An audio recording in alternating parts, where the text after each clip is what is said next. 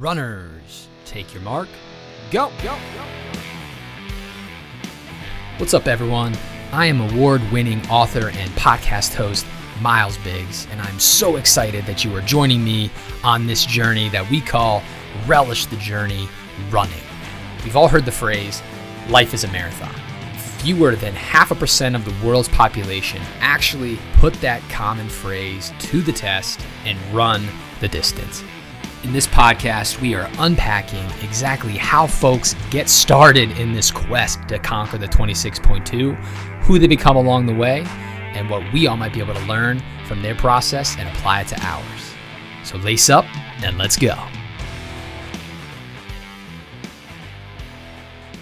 Today was my first training run back after my first ultra marathon, which was a 50K in Allentown, Pennsylvania. It was the inaugural Lehigh Parkway Ultra, a 10K loop that we did 5 times. It was a beautiful course. It was going through trails up over some pretty rough hills, but following this really pretty body of water the whole time. It was cool. Saw deer, all sorts of wildlife while we were putting the miles in. But today I did 10 miles, and my average pace was my previous marathon goal pace. And I just started today thinking I'm going to run just on feeling. First run back after the legs were pretty sore. But man, I felt great.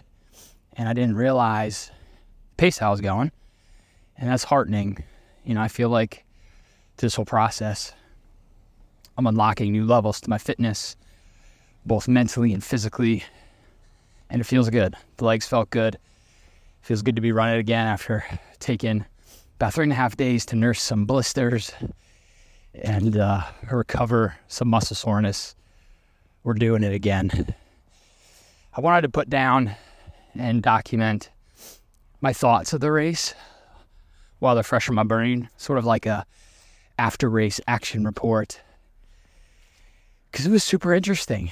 You know, I feel like I learned a good deal about myself, what works for my brain when I'm pushing myself in this way, and then also just about me and what's going to work well for race day for the JFK 50 miler.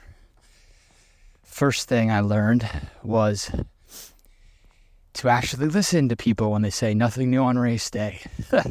Because as much as I normally follow that without really thinking and realizing I did try something new, I bought a hydration vest for the 50 mile. I've been using it and decided for this race, instead of using the bladder, I wanted to use bottles instead. So that's all I did. I took the bladder out, used the bottles in the front. And the vest is I was in a weird sizing moment where I was too big for like the medium size. And I think I'm a little too small for the next size up. So I've got it cinched as tight as it can go. It's still a little loose. And what I learned was when you just have bottles in the front without bladder in the back to counterbalance it, that thing bounces like crazy. It was going all over the place. It was really distracting. I took off my buff and tried to like tie it in the front so it wouldn't bounce. And that worked a little, but it ended up chafing the hell out of my collarbone and neck. So I ended up, after the first 6 miles, just taking off the vest, throwing it to my parents and sister who were watching / crewing for me, and then continuing to run the rest of the 31-mile race, holding my bladders, my water bottles. They weren't actually bottles. They were like the bladders that as you drink, it's like a vacuum. So I'm basically cradling this 20-ounce water football for, 26 more miles. Oh my gosh, it was super annoying. But that was a lesson, right? It's like every little detail you got to test out before race day, which seems like a dumb moment, but I just took that for granted because I tried out the vest and it worked. However, it worked with a specific configuration, which was not the configuration I showed up with on race day. The other thing I was reminded of was just the power of the shit you say to yourself, right? So this was 5 loops. After around loop 3, I was going into loop 4. So that was around mile 18. I remember saying to my parents as I passed, like, hey, this is when the pain starts. Because normally in a marathon, mile 18, that's when pain has started for me, and I was starting to feel it. And no sooner did I just speak that into the universe than I started hurting really bad. And I just got in my own head with it, and it just pissed me off. And so eventually I just started kind of psychotically chanting out loud, I feel great. I could do this all day. I feel great. I could do this all day. And I just entered into this like rhythmic mantra for a good 10 miles until I was just believing it more so than just saying it. And so that's something I'm going to take with me to future races too. You know, it's the time-tested truth that you go where you focus. You feel deeper what you focus on. So by me talking about the pain, it felt worse and it sucked. And then I was able to kind of trick myself out of it by shifting my focus to a different affirmation. I also think I was eating too much. I was taking in fuel every 3 miles, which has been my MO for marathons, and it's worked okay, but I'm realizing I think that's too much, and I'm going to try switching to every 4 or 5 miles, especially for the 50-miler, because shit, if I go every 3 miles for 50 miles, that's going to be so much. I'll end up shitting in the woods somewhere for this JFK 50. So that's something I'm going to try differently. And then the other thing I'm going to keep doing, the compression socks.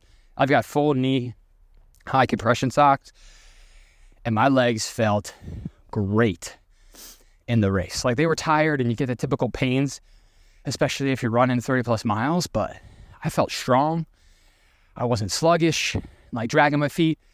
The next couple days, I could still walk, you know, like I was sore, but more sore of like if you did a hard leg lift sore than like, oh no, I've wrecked my leg sore. And those of you listeners that are runners, you know the difference of what I'm talking about. And then I buried the lead here. If you follow me online, you saw this, but I'm still reeling from the fact that I won my age group. This is my first ultramarathon, and I was the first place male finisher, ages 30 to 39. I completed it in 5 hours and 4 minutes, which is decent in the ultra world or just running world in general.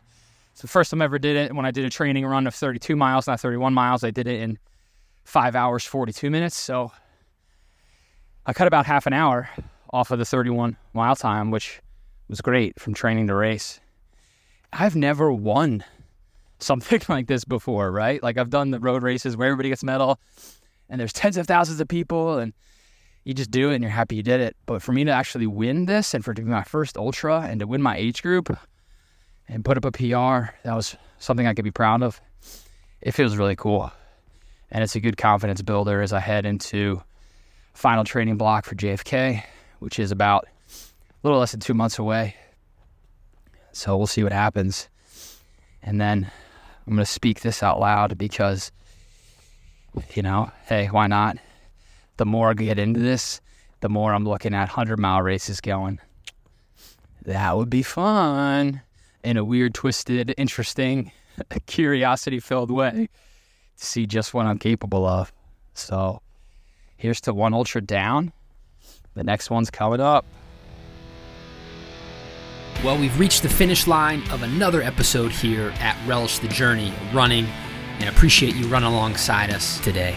If you want to check out more of my running journey, follow me on Instagram at MilesJBiggs. That's Miles with a Y, and you can catch the link in the show notes here.